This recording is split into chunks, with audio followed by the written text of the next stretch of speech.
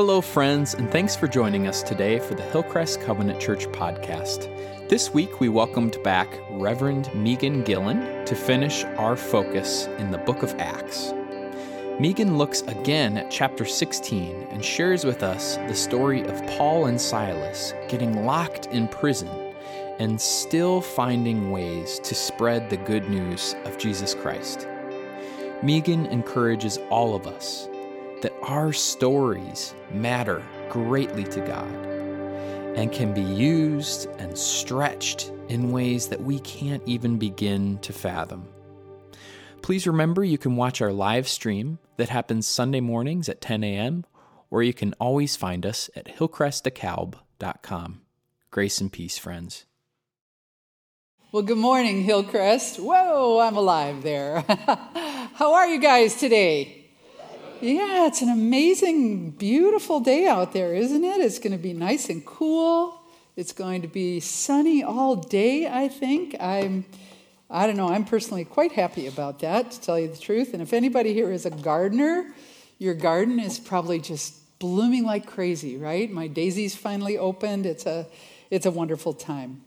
And I do want to just say thank you to all of you for your kindness in inviting Scott and me. We're kind of doing tag team here just because of some other responsibilities we had. And I especially want to thank you for the privilege that you have given Pastor Jen to have this extended sabbatical. I know sometimes we had two sabbaticals in the 42 years that we served and at Covenant churches around the country. And I know sometimes lay people were like, well, I'm sure like to have a sabbatical.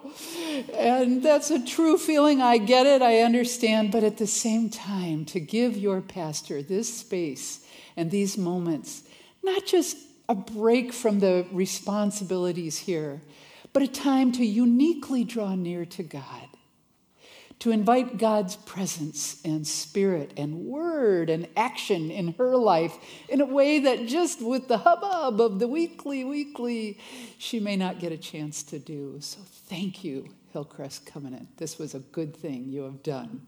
I know we're right in the middle of it. You got another month to go. Hang in there. It sounds like things are going great. And how blessed you are to have this amazing young staff. I think you're so fortunate. And I pray good things for this church in the future. You can see my message is how to start a church and live to tell about it.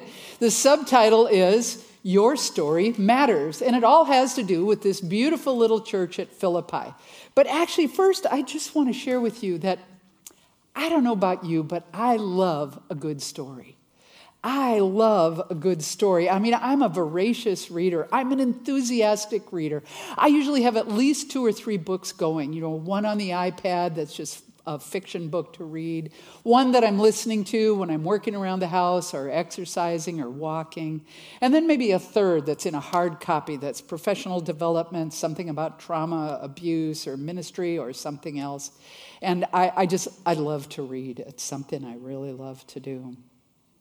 But you know, every now and then you come across a book where it's just like, nah. The characters are kind of too blah, and the storyline is just either too complex that it's unbelievable, or it's just boring. And sometimes the author just expects you to willingly suspend your disbelief just a little bit too much, right? And so I think those are the books that, they just boom, they get deleted from the iPad, they get taken back to the library, whatever it is. But yeah, I love fiction especially. I love to get wrapped up in characters. And I love that when an author draws characters so realistically that you can actually picture what they're like. You can see their personality, you can see them at work. I love it when authors draw characters who are really realistic, who have messy lives, who have lives that are just kind of good stuff and bad stuff, ugly stuff and beautiful stuff, just like you and me, right? And you get to know these characters, and you can sort of picture like what they're like and maybe what it was like to live next door to them. Of course, you don't want that in the case of a murder mystery, right? Okay. So I love to see characters that are both courageous and cowardly, fabulous and flawed, great and grumbling at the same time. And of course, a good writer always includes that plot twist, right? We love those plot twists, the recalibration moment like we talked about 2 weeks ago with Paul and Silas and the riverbank. Things did change quickly, and the character needs to recalibrate just like Paul and Silas did in the first part of Acts 16. And it's a wonderful story in Acts 16 that leads to a woman named Lydia coming to salvation and faith in Jesus Christ. What could make for a better story? And today I want to suggest that we don't necessarily need to look to the pages of fiction for a great redeeming story. Someone has said truth is stranger than fiction, right? But actually, I would say that our lives are better than fiction. Every person here, every one of us, is a living, breathing miracle with a wonderful story to tell. Now, I know you may be thinking, oh, not me, I'm just kind of boring and vanilla. But actually, if you were to examine your life and take it out and look at it, I hope you would see amazing moments when God had worked in your life, when you sensed his presence and you didn't even know that you had asked for it, when God had moved or helped or sent help, when God had redeemed you in some way that you never expected. You'd made good choices and bad choices. Your life has been messy, just like mine and just like these characters in the Bible. But what I want to say today is that your story is important, your story matters, and God can use your story and wants to use your story. And really, friends, just stop and think about it, how miraculous it is when God works in a person's life. I think of this precious couple. Raised up here, you are, right? And yet God sent you off to camp, and God has developed you, and we don't even know till you get to heaven how many lives you've impacted. And that's how each of us is. God has a wonderful story and uses us powerfully. I met a woman the other day who had been, she was a convicted felon. She'd been in prison 6 times in her adult life. And finally, the 6th time she was incarcerated, God got a hold of her. And the story of God working in her life and bringing her to himself and redeeming all of that brokenness was beautiful. I wish I had time to tell you about it. And don't you hate it when preachers say, I wish I had time to tell you about this. You can ask me about Robin later if you'd like to. But this is exactly what we see God doing in the book of Acts, chapter 16. And we did the first part, so we pick up at Acts 16, 16 to 40. We've already met Lydia, and we've heard about the fledgling church in Philippi, and they're now meeting in her home. And this by itself is an amazing and wonderful story. The first church in all of Europe, right? Do you remember that from 2 weeks ago? Oh, but friends, there is so much action and adventure yet to come. Hold on. There's even some violence. I'm sorry, this might be an R-rated story that we're about to read. It's a wonderful story. So hold on tight as we pick up the story where we left off. And I'm not sure whether the scripture is going to be up there or not. But starting Acts 16, verse 16 through 21. This is Luke narrating now, but it's Paul and Silas, Luke, and likely Timothy is there too. It's kind of a big team. One day as we were going down to the place of prayer, we met a slave girl who had a spirit that enabled her to tell the future. She earned a lot of money for her masters by telling fortunes. She followed Paul and the rest of us, shouting, "These men are servants of the Most High God, and they have come to tell you how to be saved." This went on day after day until Paul got so exasperated, and that Greek word there can also mean distressed, that he turned and said to the demon within her, "I command you in the name of Jesus Christ to come out of her." And instantly it left her. Now her master's hopes of wealth were instantly shattered, so they grabbed Paul and Silas and dragged them before the authorities at the marketplace, saying, "The whole city is in uproar because of these Jews." And I promise you, Jews was said with a lot of disdain and scorn. They shouted this to the city officials: "They are teaching customs that are illegal for Romans to practice." So we pick up with Paul and Silas and the team. They're heading back to the riverbank. That's where they found Lydia. They're hoping to gain some more converts for this precious new church. They're looking for those God-fearing folks. But they have to recalibrate yet again, don't they, friends? They are trying to move through the city without notice. I want you to get this. They are trying to move through the city and get outside the city, out there to the riverbank where the God-fearers are meeting. They do not want to draw attention to themselves, but this slave girl is messing up their plans by drawing attention to them. What do I mean? Well, you see, it was actually against Roman law. And remember, this is a Roman colony where they speak Latin, even though they're in Greece. It's against Roman law for Jews to make converts of Romans. It's against Roman law for Jews to make converts of Romans.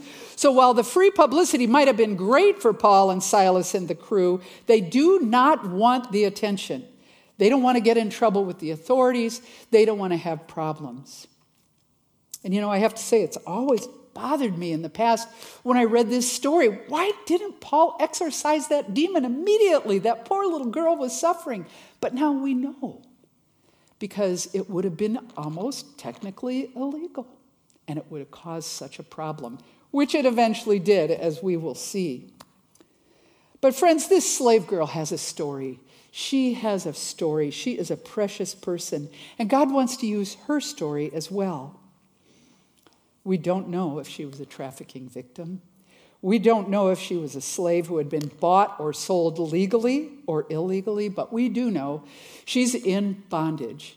In fact, she's in double bondage, if you will think with me for a moment, for she is a slave who is owned by these two unscrupulous men, but she is also enslaved to an evil spirit that gives her the ability to tell the future. This was something that made a lot of money for her owners, certainly not for her. Because people are willing to pay good money to know the future. They were back then, and sadly, they are today, aren't they? But this dark spirit in her is not telling Paul and Silas's future. It's telling the truth of Jesus Christ. These men are servants of the Most High God. They have come to tell you how to be saved. Now, usually, when the evil spirit or Satan even speaks, it's a lie, isn't it? Think back to the Garden of Eden. That was a big fat lie. God did not tell you don't eat from that tree. And actually, God did. Satan is the father of lies. In fact, whenever you find a lie, you can find evil or the evil one. But in this case, the Spirit knows the mission of Paul and the power that he carries within him through the Holy Spirit.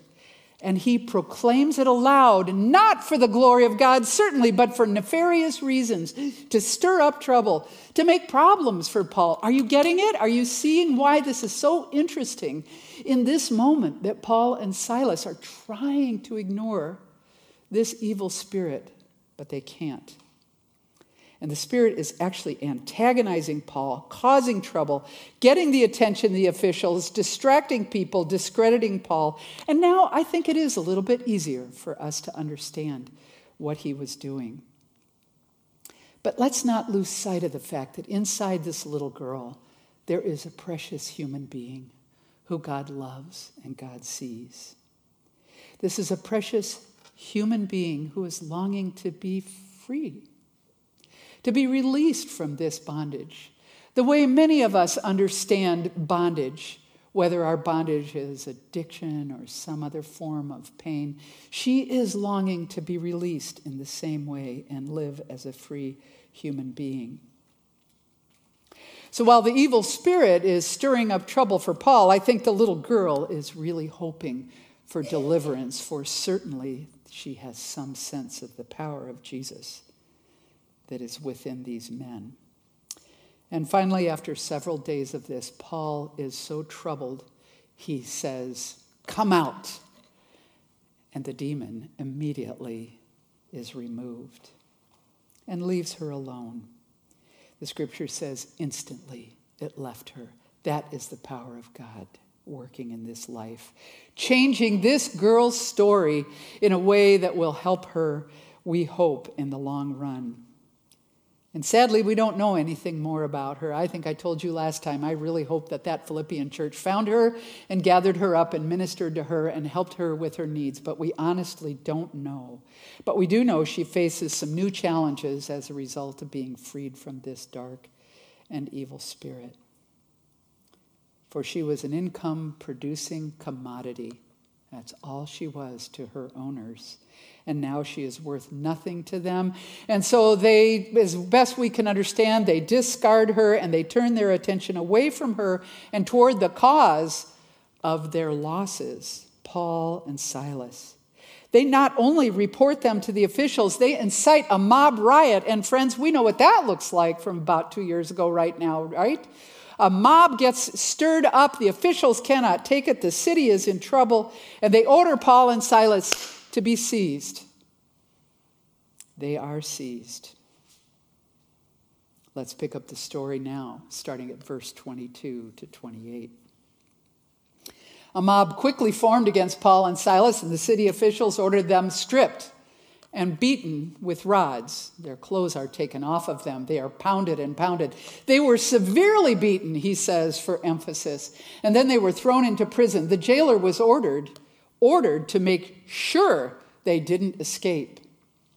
So the jailer put them in the inner dungeon and clamped their feet in stocks. And around midnight, Paul and Silas were praying and singing hymns to God, and the other prisoners were listening. Isn't that lovely how Luke wants to be sure we note that? The other prisoners were listening as they're singing and praying and giving praise to God. Suddenly, there was a massive earthquake and the prison was shaken to its foundations. All the doors immediately flew open and the chains of every prisoner fell off. The jailer woke up to see the prison doors wide open. He assumed the prisoners had escaped and there was only one fate for him, so he drew his sword to kill himself. But Paul shouted in the nick of time, I think Luke should have added, "Stop! Don't kill yourself. We are all here." The jailer's life is about to change in a powerful way. And talk about a plot twist, huh, friends? This is quite a twist and a change. So, Paul and Silas are seized immediately. Their clothing is stripped. They are beaten. They are doubtless bloody, wounded, hurting badly. They get thrown into the prison. Not just the first level of the prison, not just the second level of a prison, but the Roman prison typically had 3 levels, 3 layers. Down in the deepest, darkest dungeon, that's where they were thrown. A place that was smelly and stinky and damp and wet. And just to make sure, the jailer puts them in stocks. You know what stocks are? They're those kind of 2 pieces of wood with 2 holes for the ankles, and they are locked and clamped down like this. Incredibly uncomfortable. First of all, with the pain they have from being beaten, and then their legs and their feet stretched out in this way. You can't stand, you can't move. And there they are in the dungeon. There is no trial, no opportunity for protest, no mercy, no grace, no justice for Paul and Silas. And this agony, if you think about what you know about Paul, this agony is one that he holds with great dignity as he retells his story over and over throughout the New Testament. And boy, has the story ever changed, huh? I mean, things were going great. They had their first converts. They had a place to meet. They had a wealthy benefactor in Lydia. God was doing a beautiful thing in Philippi. And we have the advantage of knowing the story. But as I think about what this moment must have felt like for Paul and Silas, this moment of being thrown in prison without a clue of whether they would ever be released. For you see, that deep, dark, 3rd-level dungeon was where people were sent to die out of sight and out of mind. They sometimes were not even fed. Was their work in Philippi all for naught? Would the church be persecuted because of the riot and the shame that it brought? And as the apostle is arrested, how is this story going to go? Paul and Silas must have been wondering about that, don't you think? And now we meet a third person whose story plays a vital role in the founding of the Philippian church. Paul and Silas get thrown in prison. As we see, they meet a jailer who is instructed not just to guard them, but to make sure they don't escape because they are definitely high-stakes prisoners. And so they are banished to that third-level dungeon. Now, what about the jailer? He's a guy. I think of him as kind of a responsible working guy. He might have been former military in the Roman Guard. We don't know. But he's the jailer. He's just doing his job, doing what he was ordered to do. And although Paul's story is now written in misery for this beating and this suffering, the jailer's story, it's all good. He's status quo. He's obeying orders. Everything is fine. But God. Right? Do you guys ever say that in this church? Oh, but God. But God had another way. God had another plan. God had another thing coming. It's midnight. There's a dungeon. It's dark. Paul and Silas are moaning and crying in pain and agony and anger. No, they aren't, are they? They are praying and singing and giving praise and glory to God. Now, there's a story. And Luke wants to be sure that we know the other prisoners were listening. The good news of Jesus is being shared. It's wafting. I picture it just wafting through the whole place. The guards can hear it. Probably the jailer hears it as he's drifting off to sleep. The good news of Jesus is being shared in spite of the pain of incarceration and persecution. And they may be in prison, but their spirits are free. They may be in bondage, but they are singing praises to God Almighty. They may be wounded, but they are witnessing to the glory and the goodness of God. And I'm not going to stand here and tell you that in every moment of hardship and pain and difficulty in your life, you ought to do the same thing. But it's not a bad idea. Sometimes it's difficult to find our praise button in those really hard moments. But usually God works through those moments the way that he worked here. And I want to say briefly that I am standing here to tell you through the ministry, some of the ministry that I'm involved in, the church Scott and I go to, that God is alive and well in prison. People are coming to faith in Christ. People are using these moments of incarceration to take a serious look at their lives. Yes, sometimes it might take 4 or 5 or 6 times, as in the case of my friend Robin, my new friend Robin. But people are taking a moment, and God is alive and well and giving fresh vision and responding to the gospel, even in prison, even as we're about to see in this story. So things are really happening in the prison in Philippi, really happening. God is going to shake things up, change everyone's story with this huge earthquake, a massive earthquake, Luke says. It's so powerful that the very foundations are shaken. And God sends then supernatural power as well as the chains fall off, the doors fly open. I don't know what that must have been like, but I know it must have been both terrifying and incredibly joyful at the same time, don't you think? This is a wonderful twist in the story of the prisoners, especially for Paul and Silas. Especially for Paul and Silas. Oh, but it's really bad news for the jailer, isn't it? This is bad news for the jailer. The disaster of this magnitude would mean there is no way that he can recapture his prisoners, and especially these high-stakes prisoners who he's been ordered to keep safe and guarded at all costs. There's only one treatment under Roman law for a jailer who loses his prisoners, and it's death. So he knows what's coming. He knows there will be no excuses, no mercy, no time for explanation. So he takes matters into his own hands and literally is ready to end his life ahead of schedule. And thankfully, Paul catches him and says, "Stop, wait, we are all here." And I love that Paul, in this brief time of imprisonment, has already made a we out of this community of imprisoned people. You catch that? He doesn't say, hey, nobody left, don't worry, jailer. He doesn't say, they're not gone, they're all here. He says, we are here. It's already a community in Paul's mind. And it's possible that some of these folks will actually become a part of the Philippian church. The jailer was about to end his story, but God changed that and wrote a new story for him. Let's read on. The jailer called for lights and ran to the dungeon and fell down trembling before Paul and Silas. Then he brought them out and asked, Sirs, what must I do to be saved?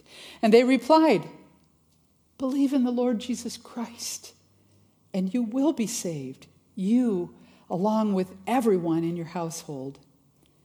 And Paul and Silas shared the word of the Lord with him and all who lived in his household. And even at that hour of the night, the jailer cared for them and washed their wounds. Then he and everyone in his household were immediately baptized. He brought them into his house and set a meal before them. And he and his entire household rejoiced because they all believed in God. What a new story. The next morning, the city officials sent the police to tell the jailer, let these men go. So the jailer told Paul, city officials have said you and Silas are free to leave. Go in peace. But Paul replied, they have publicly beaten us without a trial and put us in prison. And now he lands his zinger that he has not declared yet, as best we know. Perhaps there was no moment to say, and we are Roman citizens. Do you know in the first century it was illegal to beat a Roman citizen no matter what they did? So the law has been broken. We are Roman citizens, so now they want us to leave secretly? Certainly not. Let them come themselves to release us. He's looking for some retribution here, and I don't think Paul's being inappropriate. He has been jailed by a travesty in Roman law, and he thinks that somebody ought to pay attention. When the police reported this, the city officials were alarmed to learn that Paul and Silas were Roman citizens. It was a big, huge ruh-roh. So they came to the jail and apologized to them, and then they brought them out and begged them to leave the city.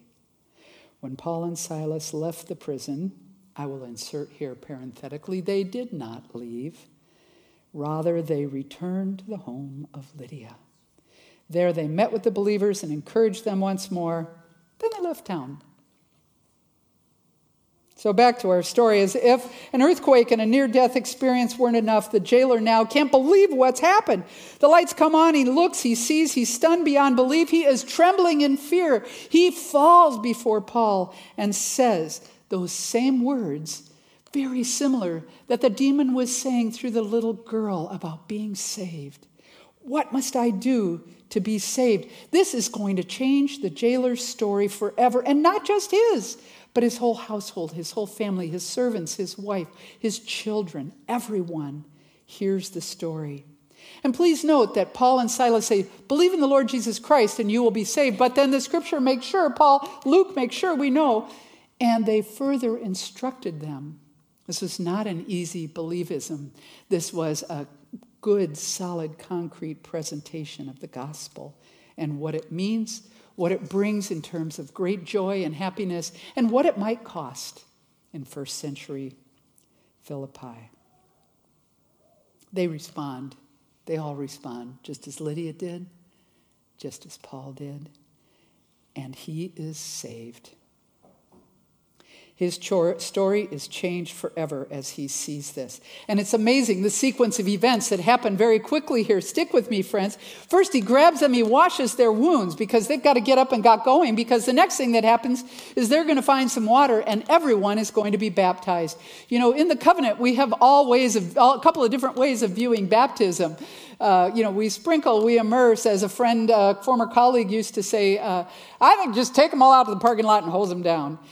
But, sorry, that's a little bit irreverent, and I do not mean to be irreverent about the beautiful sacrament of baptism.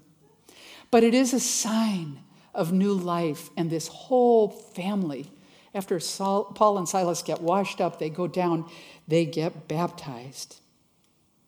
And this is a new chapter in the story of this family. But the jailer isn't done. He brings Paul and Silas back into his home. They have a big celebration. He feeds them a meal.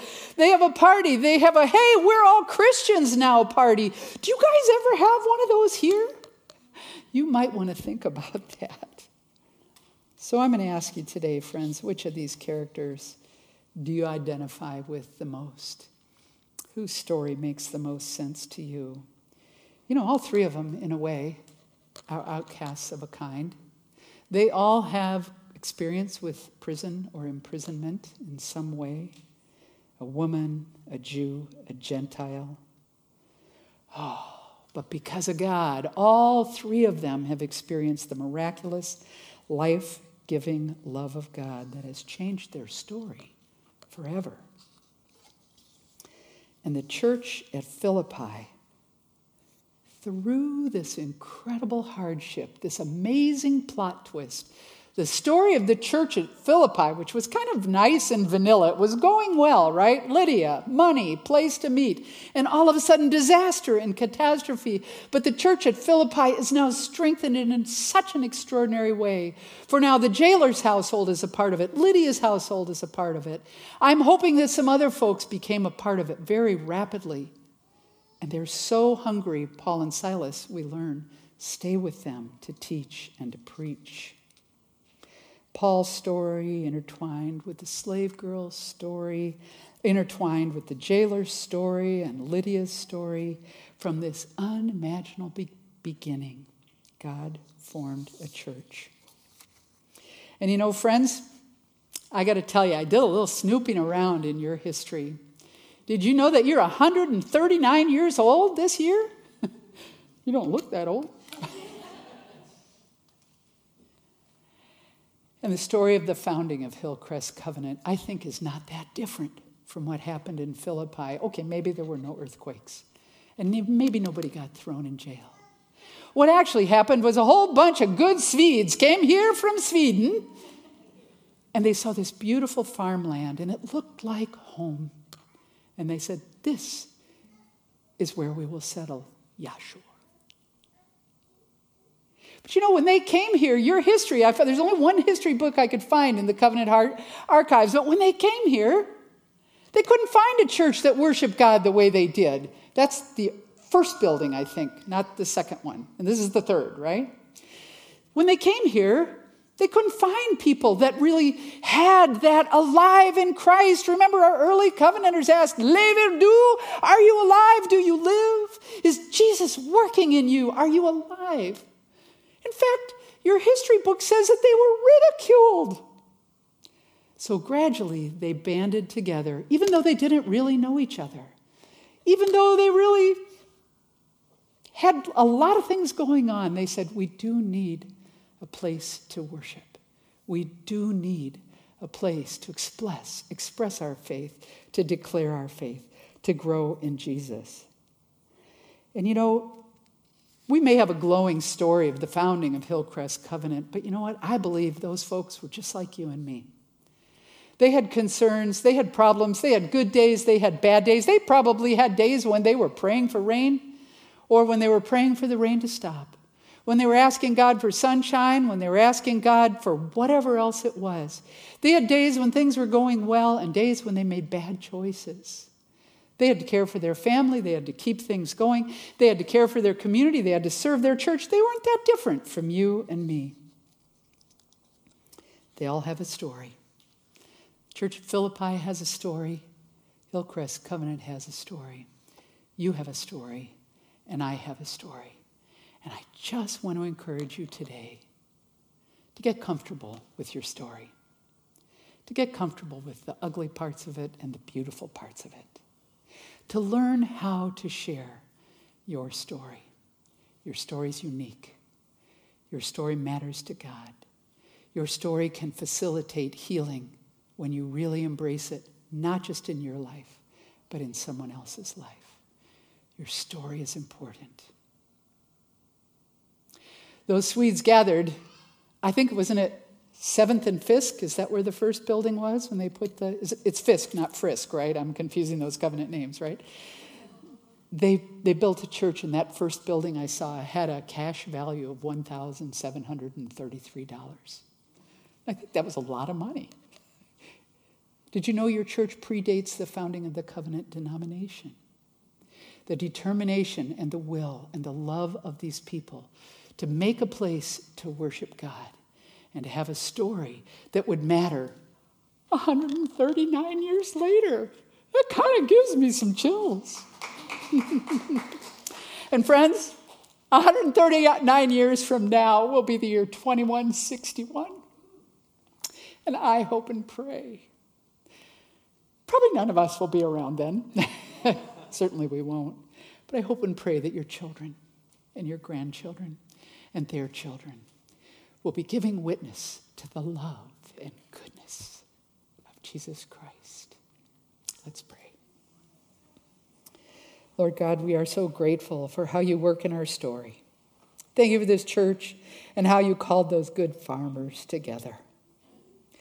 Oh God, please continue to be here, growing this church, letting them embrace their story, showing them how to share their story so that others find healing and hope and help. Convince us, God, of your presence in our lives. Show us today how very real you are, how desperately you love us, and how much you care and want to use our story for your kingdom and for neighbors' good. In Jesus' name, amen.